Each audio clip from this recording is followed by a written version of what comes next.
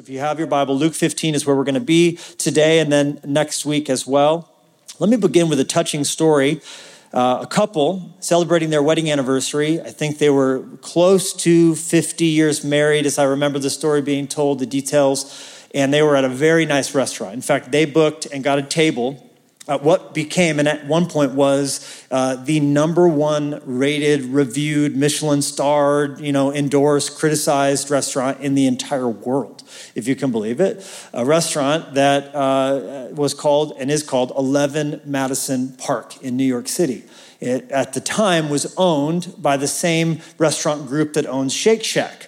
And actually, at one time, 11 Madison owned Shake Shack as well. And since then, Shake Shack became its own 9 billion pound gorilla. It was just a seasonal hot dog cart experiment for the summertime. And it did so well, it actually surpassed all the restaurants in the restaurant group. And of course, it is what it is. But 11 Madison Park was this fine dining experience. And this couple was excited to honor the occasion of being married so long by getting a table at this restaurant. And so they were all excited, and they get seated, and the captain comes over to figure out whether they want still water or sparkling water, or because they're in New York City, how many of you know just the tap water will do, because that's some tasty water, right? It's a little insider secret. Some people think it's why the bagels are so good in New York City, is because the tap water just tastes fantastic.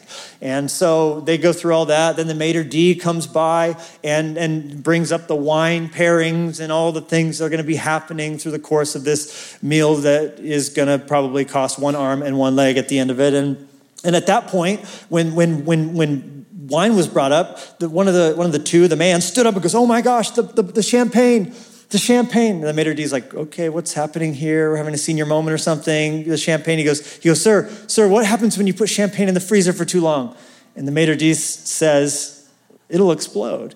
And he goes, "I bought this really nice bottle of champagne for us to celebrate later when we get home. And I forgot to put it in the refrigerator before I went to work. And so before we left for the restaurant, I stuck it in the freezer, and I meant to take it out and put it into the refrigerator when we left, but I forgot." And a dinner at this restaurant can take 3 or 4 hours. It is not something to rush. It is something to savor, something to enjoy. And he says, "What's going to happen by the time we get home?" And the sommelier gets consulted. He said, I'm almost positive it's going to have burst by then, sir." And so the man, reluctantly looking for the coat check ticket in his pocket, says, I'll go, honey. You enjoy the first couple courses. I'll be back, and begins to and at that point, the maitre d', his heart just breaking for them, says, "Sir, give me your keys. Tell me your address. You sit down. You enjoy your meal. I'll get on the subway. I'll go across town. I'll go to your apartment. I will get this bottle out of the freezer. I'll put it into the fridge for you. When you get home, it's going to be taken care of." And both the man and the woman are just, of course, like their hearts are just like, unbelievable. This treatment, this is crazy. And so they do. They give the keys to the man. And I was telling this story to my daughters this week, just practicing it before I told this to y'all. And my daughters are so sick. You want to know how sick they are? They go, "I bet when they got home, he had stolen all their stuff." I'm like, what's the matter with you? What's the matter? Why would I tell a story like that in church? That would be a good ending, but that's not how the story ends. They have their great meal, and they have their creme brulee, and they go through all the deal, and they leave, and they get home, and would you believe it? Nothing had been stolen. The champagne, though, is sitting safely chilled in the refrigerator, where next to it is a tin of caviar, a box of dark chocolates, and a note from 11 Madison Park saying, "Happy anniversary." This story is, in addition to just being heartwarming, is powerful for us to consider for a moment, because it is not only something that just happened out of the goodness of this maitre d's heart, but this was him literally following orders. You see, Danny Meyer, the founder of Shake Shack, and at that point, the owner of 11 Madison Park, explained in his book, Setting the Table, that it fits perfectly within the culture of the Union Square hospitality group that he leads, and that he instructs using this story as an example of how to illustrate a principle that the employees are regularly encouraged to practice, and that is going the extra mile. You see, he postulates that there's a massive difference between service and hospitality. By the way, you can't spell hospital without using the same basic letters for hospitality. And so there's something inside all of us that craves and needs both the giving and the receiving of hospitality. It fixes things inside of us. And they have this principle in their secular employee culture and handbook that is going the extra mile. That everyone's supposed to not just do service, people getting a meal in exchange for money that has no hair in it or bugs in it, right, is service, right? That's what you paid for. That's what you expected. But ways that they can go above and beyond or go the extra mile. And you're like, wait a minute, go the extra mile. Is that the gas station? Yeah, it's the gas station, but it's not just the gas station. It's also straight Bible. That phrase, go the extra mile, it comes from the mouth of Jesus, as so many wonderful things in our world that we don't even realize are coming from Scripture and coming from the Bible are. Matthew 5:41, Jesus said, if anyone forces you to go 1 mile, go with them 2 miles. And you're like, Levi, what weird scenario under which would I ever find myself in where someone would make me go 1 mile? You have to understand, in that day, the nation of Israel was under the control of the Roman Empire. And as a conquered territory or province, there would be Roman soldiers routinely coming and going. And there was a Roman governor. We know the one when Jesus died. His name was Pontius Pilate. And he ruled. And he allowed there to be sort of quote unquote kings under him. King Herod and other rulers, but make no mistake, Caesar was in charge. But Caesar liked to allow the idea of autonomy to sort of exist within the conquered territories. It seemed to go better for him if he allowed them to think that they were still going through the motions of being in charge. But at any point, as you were going about your day, you could confront the Roman authority. And if you did, you had to do exactly what they said. One of the strange laws that existed was that if a Roman soldier who had all of his gear and all of his bulky packs was walking around from place to place, from assignment to assignment, from one jurisdiction to another, and grew tired of carrying all their gear, all they had to do was walk up to anybody within the Roman Empire and with the end of their spear, touch your shoulder. If they touched your shoulder, it meant one thing. You needed to turn around, gather all of their gear, and be willing to walk with them a distance of precisely 1 mile. And if you did that, at the end of it, you could literally put the gear down and they could make you walk with their burden no more. They had to go find someone else to carry their stuff. But Jesus, in this statement, was saying, do not do merely the service requested of you. Go above and beyond. Go the extra mile. When they asked you to do 1, because it was common in that day to be counting your steps. And when you got exactly to 1 mile, you would throw that down and be done with it. But Jesus says, no, I want you to go the extra mile. I want you to do more than asked of you. I'm not looking just for service. I'm looking for a spirit of hospitality. I'm looking for the caviar. I'm looking for the chilled champagne, but also you see what I'm saying? And so the story is in their culture as a way of just saying, look for opportunities to do what is not requested of you. And it sort of goes into their culture as a legend. And in staff meetings, they'll say, let's all look today for opportunities to create legends. You can be sure that anybody that week that asked that couple, how was your anniversary dinner? I heard you got reservations at that restaurant. They're going to be telling that story and doing the viral marketing for the company because they have people who are literally believing in the mission, believing in the vision of the dream of hospitality and looking for ways to go that extra mile, doing more than is requested of them and not just going through the motions. This, by the way, illustrates perfectly a statement often misattributed to Maya Angelou, but it's actually Carl Buckner who said, people may forget what you said, but they will never forget, look at it, how you made them feel. Great inspiration for us as we follow Jesus and as we seek to understand his heart for his house. Welcome to week 3 of Make Yourself at Home. As we're seeking to get our minds, get our hearts, get our feet on top of the who, the what, the when, the where, and the why of church. And this is exactly what Jesus' heart is for us as we live and as we do life and as we serve him in this world. Matthew 5:16, Jesus said, let your light so shine before men that they may see your good works and glorify your Father in heaven. Well, this week, the title of my message is What Satan Fears Most.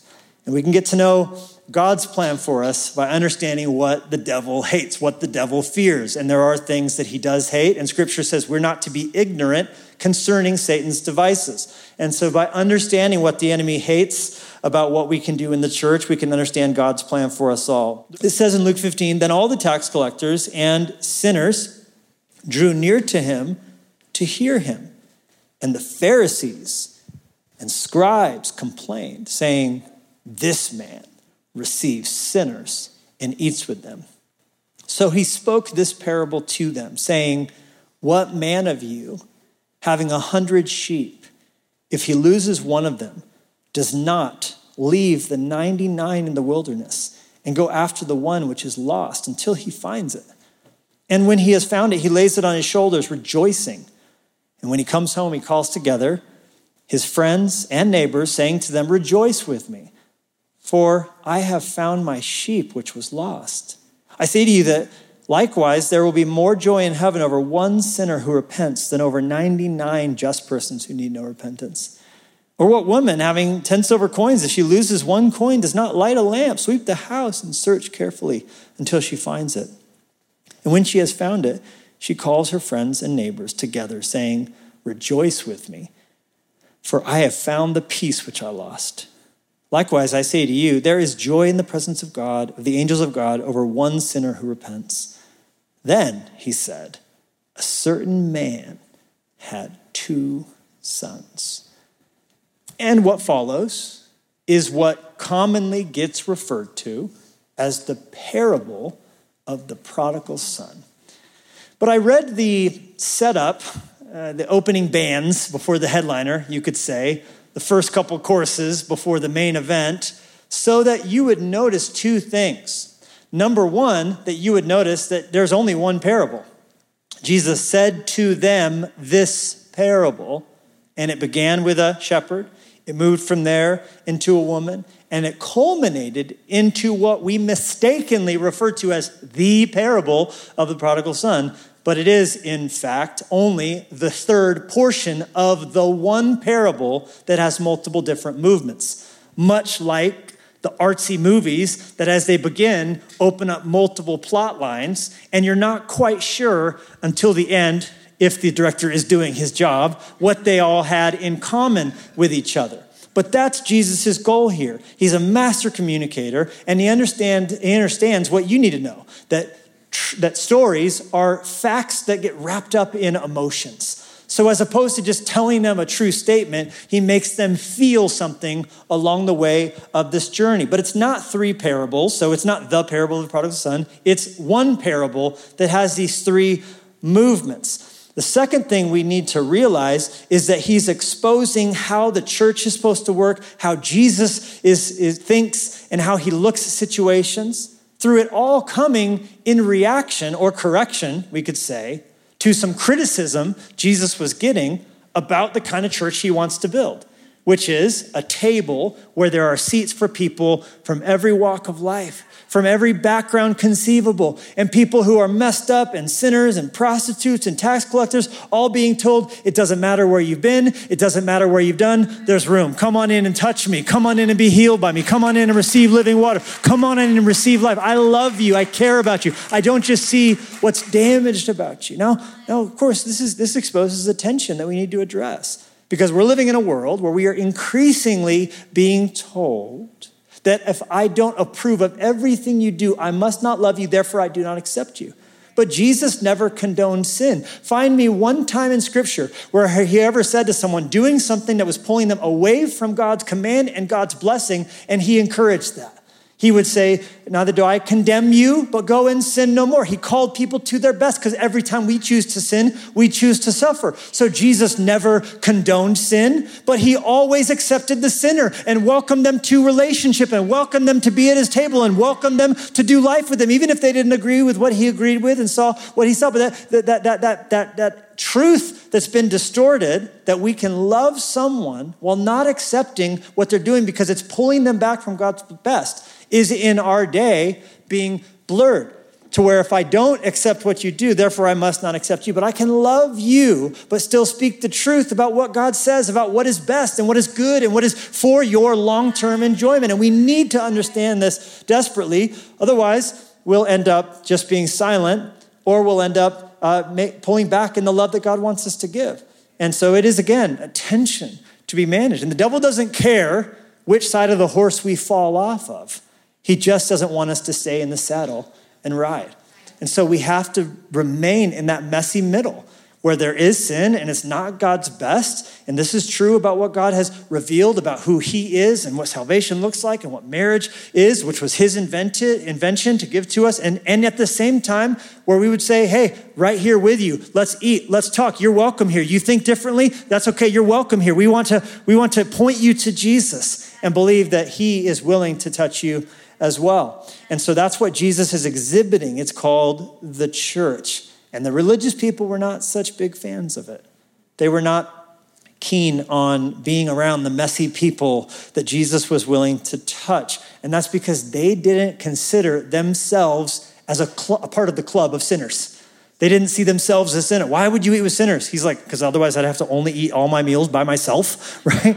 Even the asking of the question insinuated that they should be welcomed in, but they were the worst sinners of all. But they just put this religious wall up of this is what we've done that God must be so happy with. And so in response to their criticism of his being there with the sinners, building the church where broken people are welcome and embraced and called to God's best plan for their life, he gave this parable to them. And then follow the math. I know I lost some of you. Not a big fan of math myself, but this is easy math. This is easy math, okay?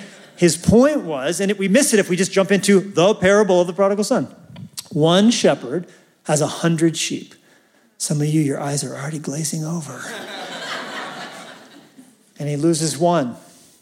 And he leaves the 99 safely protected and goes out and risks everything to get that one back. What is that percentage-wise? 1%. That sheep represents 1% of 100, okay? Next story. We have a woman who has 10 coins. She loses 1 coin. What does that represent? That's now not 1 out of 100 or 1%, that's 1 out of 10 or 10%. But the woman who lost only 10% of what she had did not say, well, I still got 90% of my stuff, I'm good. No, she put everything in her life on pause to ransack the house. The things we will do to get lost stuff. You ever lost your phone in between the seat and the console in your car? You will bloody your knuckles up all day to get that phone back or that chapstick back. You're going to recover the lost possession. It's like, oh, anybody with me? Am I preaching good up in here? That woman bloodied her hand to get that coin back. And if that shepherd, Jesus was saying, you would do the same. And everyone, I'm like, you're right. We would do the same if we lost 1% of our livestock, if we lost 10% of our financial net worth. He said, now let's make you feel real bad because the father had 2 sons and lost one of them. What percentage is that? 50% of something that's got a lot more value than things or possessions or things you could own. And he says, and that's how I see these people at this table. I care about them.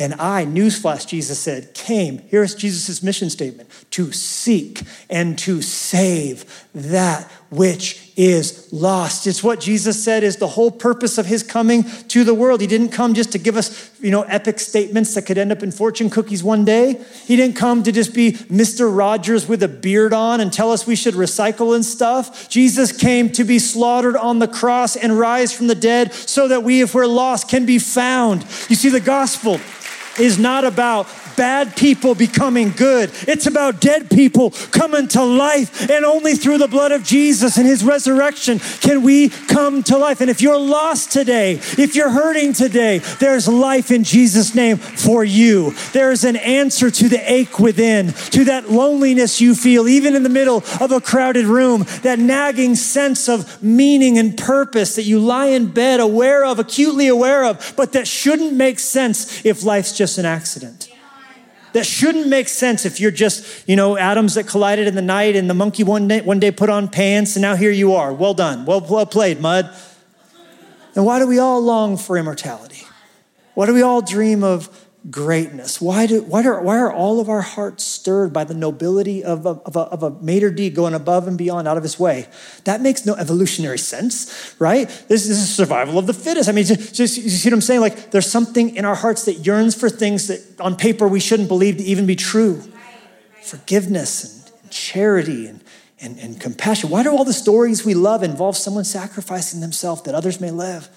Doesn't matter. Those are themes that have resonant sympathy inside of our souls. And it's all hints and echoes of the great story of a Savior who came through his own expense to save that which is lost. And if we're to be a part of his church, follow me, we are to be his hands and feet, giving everything we can to the mission that consumed him. In other words, we are to give our lives to that noble pursuit of hospitality, being the agents of his love, inviting others into the house where we were welcomed in. That we are God's way of saying to the world, make yourself at home in the kingdom. Come on in. That's what lights up God's heart, and that's what Satan fears most. He would have us focus on anything else. Anything else? Bible trivia? Yes. The disciples are standing there. Jesus is like, all right, I'm coming back. Until then, go into all the world. Preach the gospel to every creature. And he's been gone 10 minutes. And what are they up there doing? Just looking at clouds. Angels had to come back. Be like, hey, didn't he give you a job to do? He's coming back, y'all. Come on, go reach some people. Go touch some people. Go seek and save some people. Do you like how it is to be saved?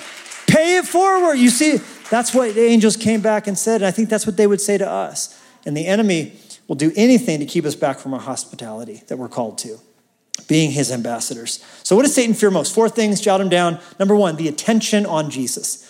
Need to know about Satan. We're kind of learning by contrast today. We're learning, what does Satan hate? He hates attention on Jesus. Why does he hate that? It reminds him of his past. Satan's original name was Lucifer. Lucifer was a worship leader. Yeah, that's what his job was before he fell.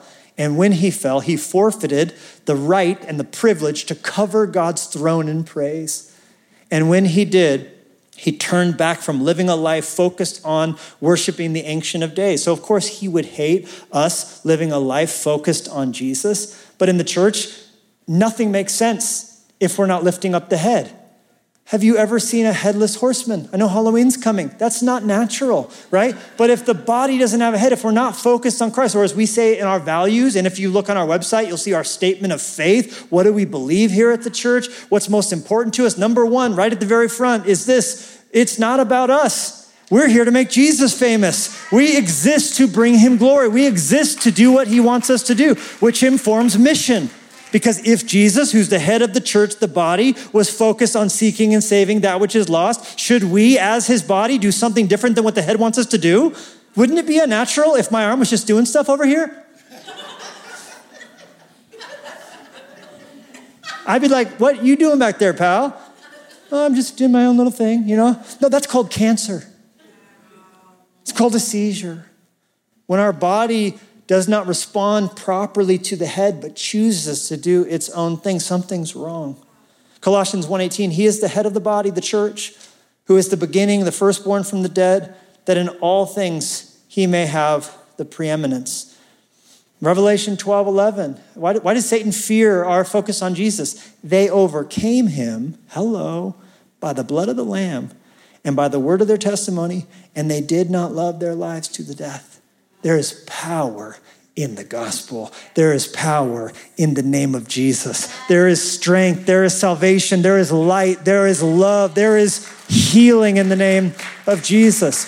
So if we're going to be anything in this church, we're going to be focused on Christ. Secondly, what Satan fears most, willingness without understanding. Willingness without understanding. I see the brother outside the party, which is so sad to me because The heartbreaking part of the story at the beginning is that the father's lost 50% of his sons. He's got one son at home and one who's out at a wild party paying for the prostitutes and, buying Casamigas for the whole room, right? Making all kind of bad friends. And then you see the story shifts at the end when that son's come home and the father receives him and welcomes him, though he shouldn't have, and calls him son again. But sadly, it's the enjoyment of it's not long lasting because he's still got a son outside the house.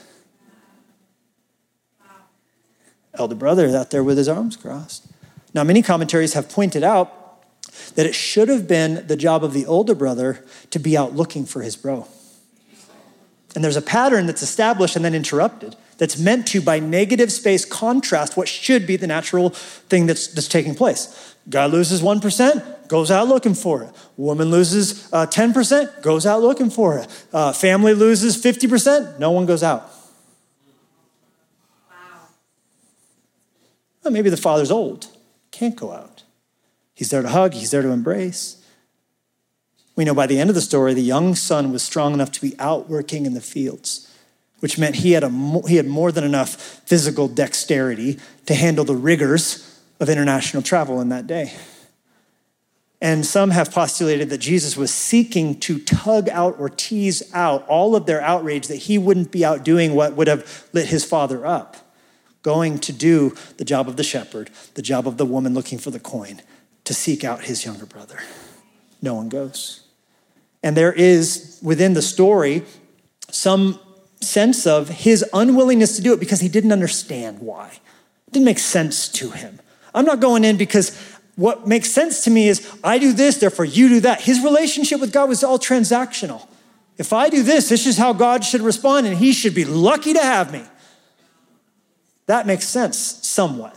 But to us who love to stand and to peg our identity on our accomplishments, and our ego craves that validation of, if I do this, and you should have given me a go, and you should have given me these accolades, which just reveals he was festering bitterness all along anyway. Couldn't even say, my brother. He said, as soon as that son of yours has come home. So there is some sense of him only being willing to comply if it made sense to him. But what if we eradicate that in the body of Christ, in this house, and no matter what God calls us to do, we're willing to do it because we're just grateful to be saved. We're just grateful that he died for us. We're just grateful, right? I think sometimes we're kind of like, if I see it, I'll believe it. We shift into Thomas mode. I'm not gonna go be made to a fool by coming and worshiping you, but you might not even be alive. So if I can stick my finger, that makes sense. That's older brother thinking. It makes sense to be Cain, angry about what he gave not being accepted, and jealous of Abel, because Cain's never understand Abel's.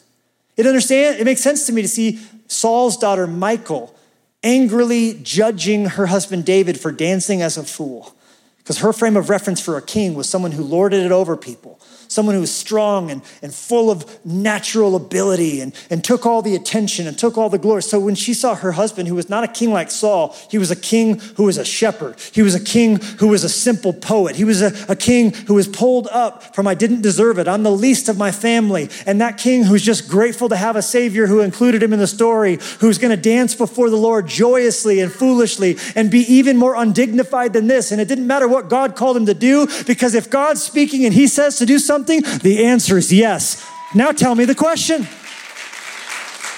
But listen to me. If you need control and you need to understand and you need to know, if I obey, what are you going to do and when are you going to do it? And if I clean my life up a little bit, when can I expect Mr. Right to show up on my doorstep? And when can I expect that the raise if I'm willing to be a good, put my time? That's not ever how God works. Just ask Jehoshaphat. Yeah. We're going to go into a battle against this huge, overpowering force. Love you to send some worship leaders on ahead. Doesn't make sense. But God's not asking for you to understand him. He's asking for you to obey him. It doesn't make sense to be Gideon and to see your army get smaller before you go into battle against a bigger force. It doesn't matter. It doesn't make sense if you're Esther and you're going to go into your husband even though he didn't call for you. And if he didn't call for you, but you come, you die. Doesn't make sense. Welcome to the kingdom of God. He chooses the foolish things of the world to confound the wise. It's never going to make sense to obey. It's never going to be a good time to give. It's never going to be, a convenient time in your schedule to begin to prioritize serving or community service or any of these things. So we need willingness without understanding. Why? Because this is the victory, 1 John 5:4, that has overcome the world. Our faith. Our faith.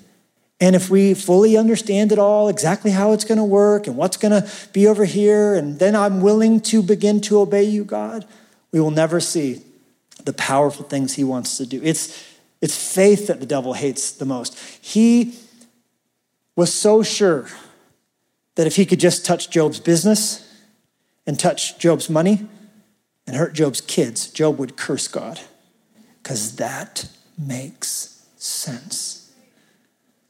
But Job, having no clue why, his health was in shambles, his children had died, his entire net worth reduced in a moment to nothing, got on his knees and said, I don't understand what you're doing, but I will worship you even if you slay me. And in all these things, Job refused to do what made sense, even to his wife, who said, curse God and die. He would not sin with his tongue, but honored God and worshiped him on an ash heap. Come on, we will be unstoppable if we have that posture. God, I'm going to trust in you and do what you called me to do no matter what. I don't need to see it to believe it. I've already seen your resurrection through your spirit in my heart. I've already seen the cross. I've seen enough. Come on, turn to your neighbor and say, I've seen enough. And the blessing comes not to those who believe after they see, but see even when they haven't believed, Jesus said. And that kind of enthusiasm is contagious. So we're going to fight for willingness without understanding, because the devil hates it. And then thirdly, hilarious generosity. What Satan fears most? Hilarious generosity. Why? Because he's a taker. He's a taker. You want to understand him? He's a thief. He takes stuff that's not his. He's a murderer. He takes life that he shouldn't take. And he got kicked out of heaven because he tried to take the throne that was not his. Long before Jay-Z, he was trying to take the throne. He was.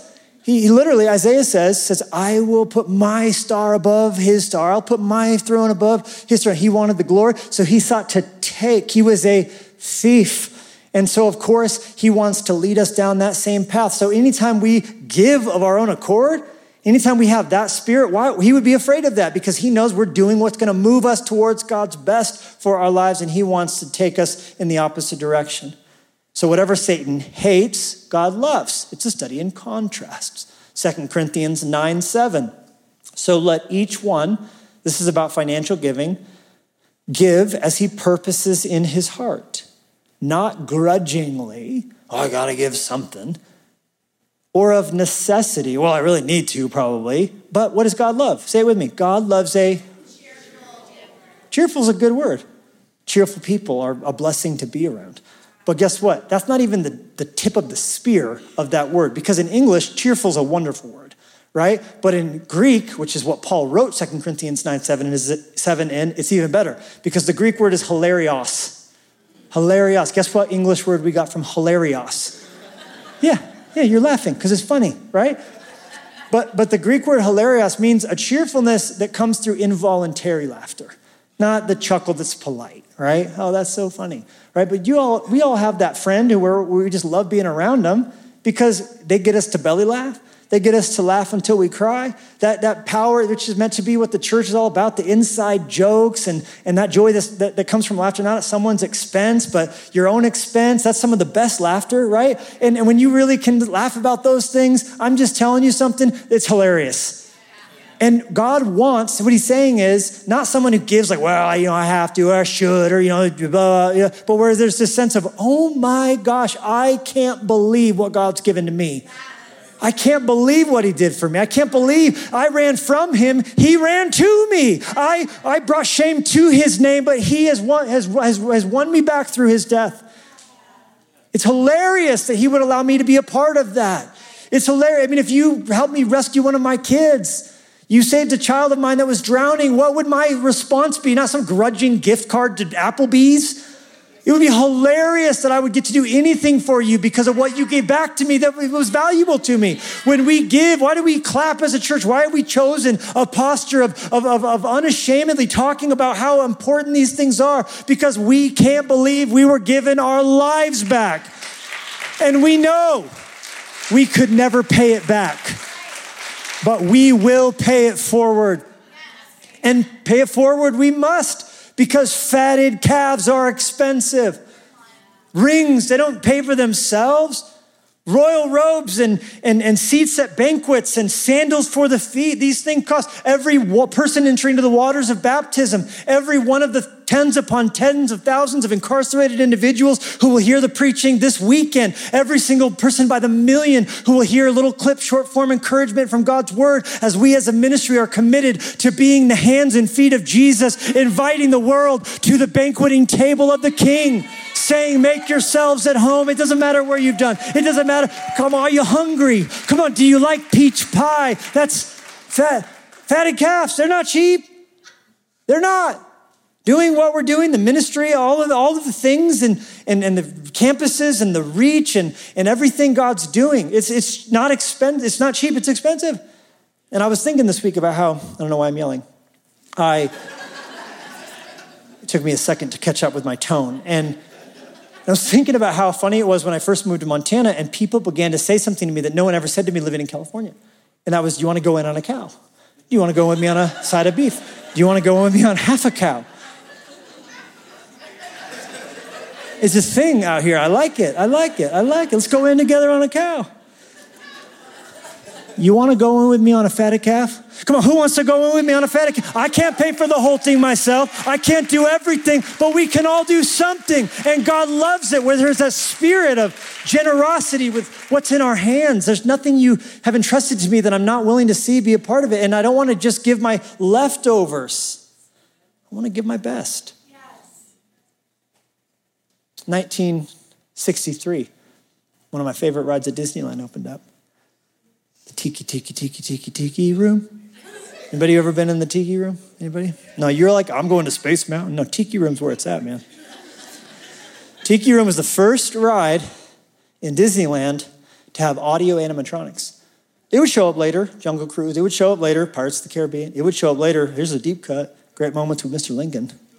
But it was the first to have any creatures that could move and talk, and what you would hear would match what you would see.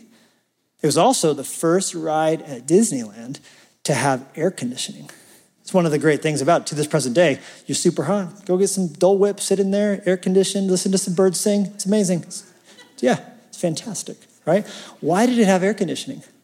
Because of the audio animatronics. 1963, computers filled up warehouses. And there was an underground chamber full of the giant computers it took to make the little birds sing. And so they had to introduce air conditioning as a necessity to keep the computers from overheating. And it was also one of the handful of rides in the park that Walt Disney personally worked on. And he was a notorious perfectionist. So he'd cast a vision, and his Imagineers would have to make it work. So he's got this idea for a restaurant. It's going to be sponsored by United Airlines because Hawaii had just become a state and United Airlines had daily service to Hawaii. And so they got behind it as a natural extension of this Caribbean lifestyle, this Polynesian lifestyle rather, and this idea of tiki room, right? And so they got behind, now it's sponsored by Dole, the pineapples. And to this present day, it has a sponsor because originally he couldn't afford all the rides. And so he had to get sponsors to help pay for them as they would open. So the team is there, and they are bringing the prototype birds. If you go into the tiki room, you're going to be underwhelmed, but promise me, DM me, and tell me you went, because it's awesome, okay? You're going to see these birds just singing a song to you. There's a French bird, there's a German bird, there's a Spanish bird. It's total cancelable now. We're appropriating culture because these birds speak these accents and stuff. It's very bad. So, but the bird... Levi's quiet. You haven't been canceled this month. You're working on it though. Okay, so the crazy thing is when he saw them, he said, not good enough. Now the birds were amazing. They had blazed a trail technology-wise to make these birds sing, dance, move, ruffle their feathers, the whole deal. And even their eyes would move back and forth as they would sing these songs. He said, not good enough. The Imagineers are like, what do you, He said, the birds need to breathe. I couldn't help but notice during the whole song, they never breathed in and out. Can you make their chests rise and fall as they breathe so that they can, and here's the direct quote from one of the Imagineers. He said, Walt, 1% out of people maybe will notice this. But if we make them breathe or don't make them breathe, 99% will never know. What difference does it make? People aren't going to understand, and this is too much perfection. And Walt's response back is legendary. He said, you're right. People might not notice the birds breathing, but you can feel perfection. You can feel perfection. And that's why Disneyland's better than Knott's Berry Farm. And cleaner too. Just unnecessary burns right here on a Sunday that most people are not getting in our churches around Montana. But let me say this to you. I throw Montana jokes out, I throw California jokes out. It is what it is. All right, so we might not notice, but God feels perfection. God feels excellence. It might seem to other people even we're very generous people, but David said it well. I will not give to God that which costs me nothing. And I think all of us should have that desire in our hearts. I want to give God my best, not my leftovers, because God can feel that too. And I love this. Let's just throw it up. Whatever you do, Disney said, do it well. Do it so well that when people see you do it, they will want to come back and see you do it again. This is just good advice. Some of you didn't have parents telling you this stuff, and they will want to bring others and show them how well you do what you do. What a great thought, amen? I think about verse that says, everything you do it all in the name of Jesus. It should inform not just what we do in the church, but out in the world at our jobs as well. Fourthly, what does Satan fear most? All hands on deck. All hands on deck. The enemy loves it when, if you do get saved and squeak by, that you would stay selfish your whole life serving God by not serving God. And tragically, in the church, many people are saved but not serving. They've been given everything, but aren't giving their all and using their natural God-given talents to be that hand and feet of Jesus. What a sad thing that is when Ephesians 4:7 says, but to each one of the worship team and campus pastors and church staff, but to each one of us was grace given according to the measure of Christ's gift. You are gifted. You are called. You are equipped. You have been given tools to build the house, to be served, to be used as a brick built up to be a house for God. And the church will always have something missing when you're not using your gift, using your story, using what you've been given to make it better for more people to be reached. And then when you use those gifts on team, to use them heart and soul and not just going through the motions. So the gift that you have been given is meant to be explored and figured out through prayer and under leadership and watched, grown, where you can be handled more and more responsibility, more and more opportunity. It would be the goal with time. But then, like I said, when you leave the church, you're still the church. Because this isn't the church, you're the church.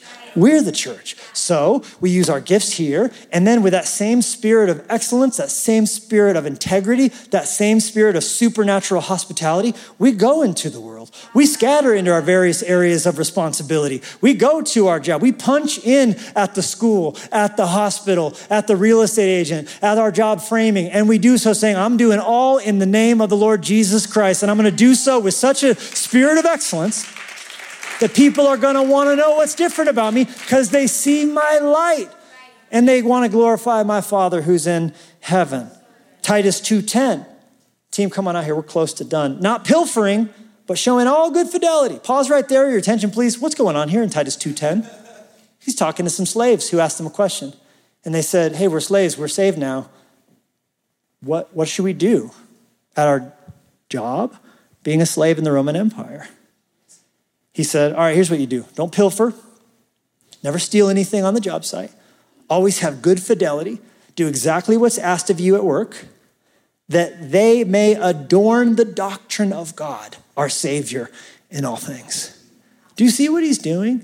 He's giving you permission to do everything you do with your hands, You do with your body, you do with your skills, you do with your education, you do in any sphere of influence you touch to adorn the doctrine of God, to actually enhance the glow of the gospel. That's what he's saying.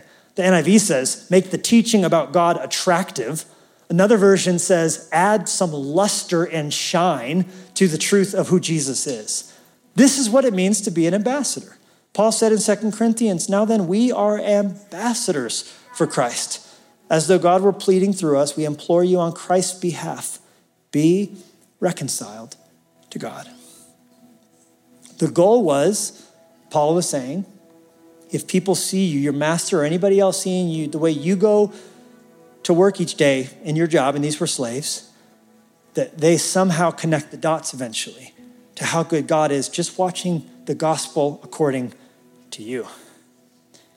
I heard this interview with the CEO of Coca-Cola, and he was asked something about how he thinks about it, and he said, well, my thought process on being a part of this team at Coca-Cola is I'm a brand ambassador. I'm an ambassador for the brand. A brand is only a promise you've made but not kept yet. And my job, our job as a team, is to make sure that promise is true. We're trying to keep a promise in a brand. And then he quoted the predecessor, a man named Don Keogh, who was at one point the Coca-Cola president. And he said, by the way, he was the one who introduced the new Coke. That didn't go so good, right? So that was a brand not kept, right? But mistakes are made. I love this question though. He said, I always want the answer to this question to be yes when I'm driving home each day. Did I polish the Coke brand just a little bit today? What a challenging, thought-provoking question that man would drive home from work asking about sugar water with bubbles in it. But can we, if we are a part of an even bigger brand, the brand of Jesus, part of his house, can we, as we drive home from work, from school, from anything we do, from everything we do, saying, did I adorn the doctrine of God? Or did I just go through the motions? Satan hates it when we're willing without understanding, hilarious and generosity, having all hands on deck, all of us using our gifts, all of us using our different assignments all around, and the attention focuses on Jesus supremely. This is what Satan fears most. Now, there's this kind of statement in culture. I'm going to close with this. And it's something people say if the job they're doing or the place they work or the restaurant they are at is not providing the level of hospitality maybe a customer is sort of hoping for. I mean, it's become a buzzword in our day. We'll just say like, this ain't the Ritz. What do you think this is? The Ritz? This ain't the Ritz. And that's that mentality of dumbing down and diminishing the quotient of what we're doing because we're not at maybe what we could or would aspire to be at. There's this freedom, though, in Christ for us to have that Ritz level quality in anything we do.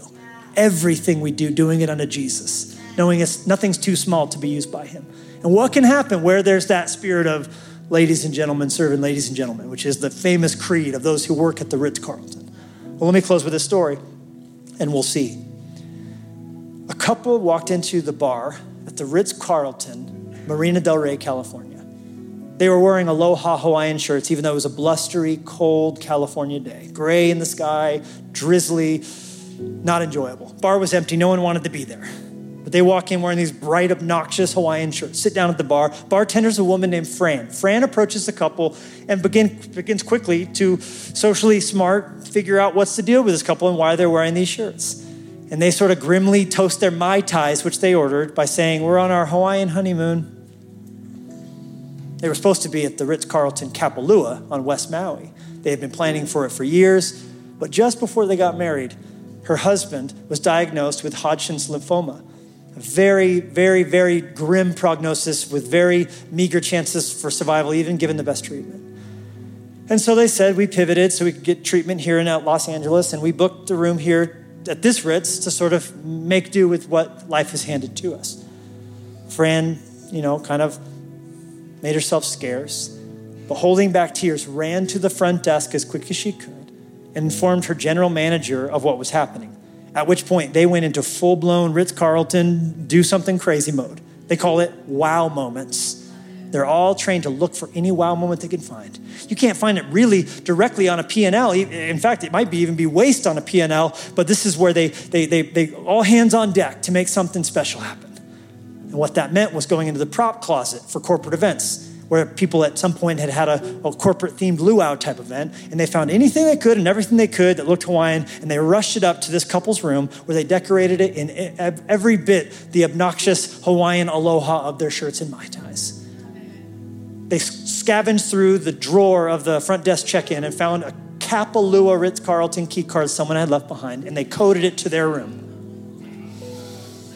The general manager put on an aloha shirt, and after their check was presented, he said it's been paid for in full by the hotel.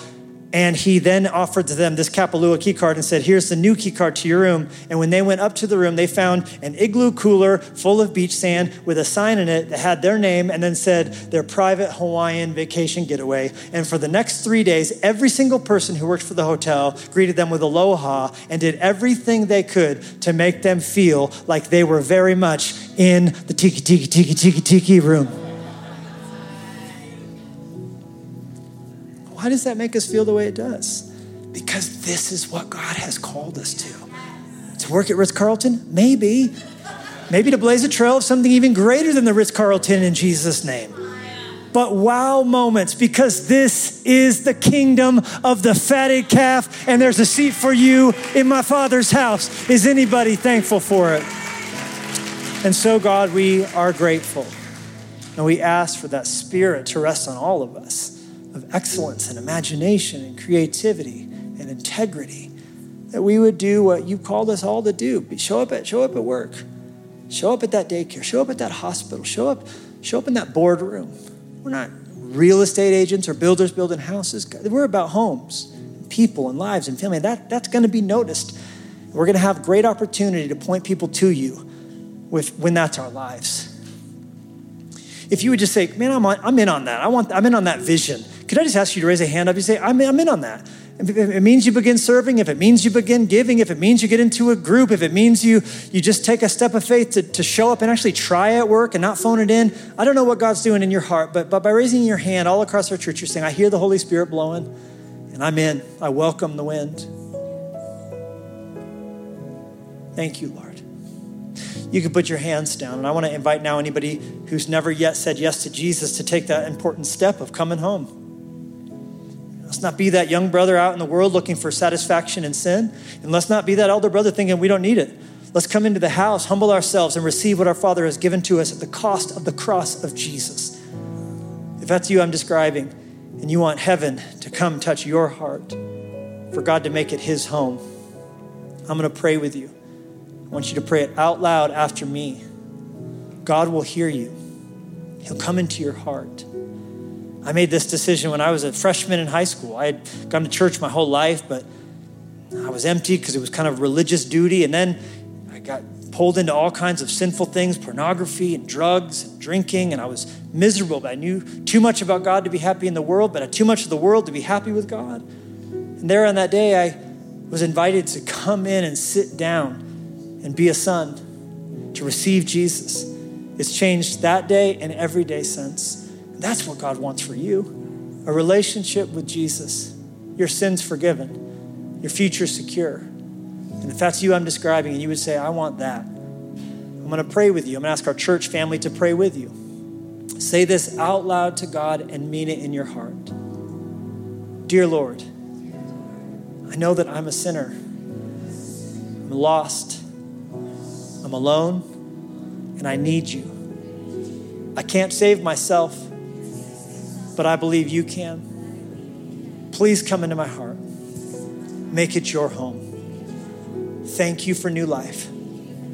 I give you mine. In Jesus' name.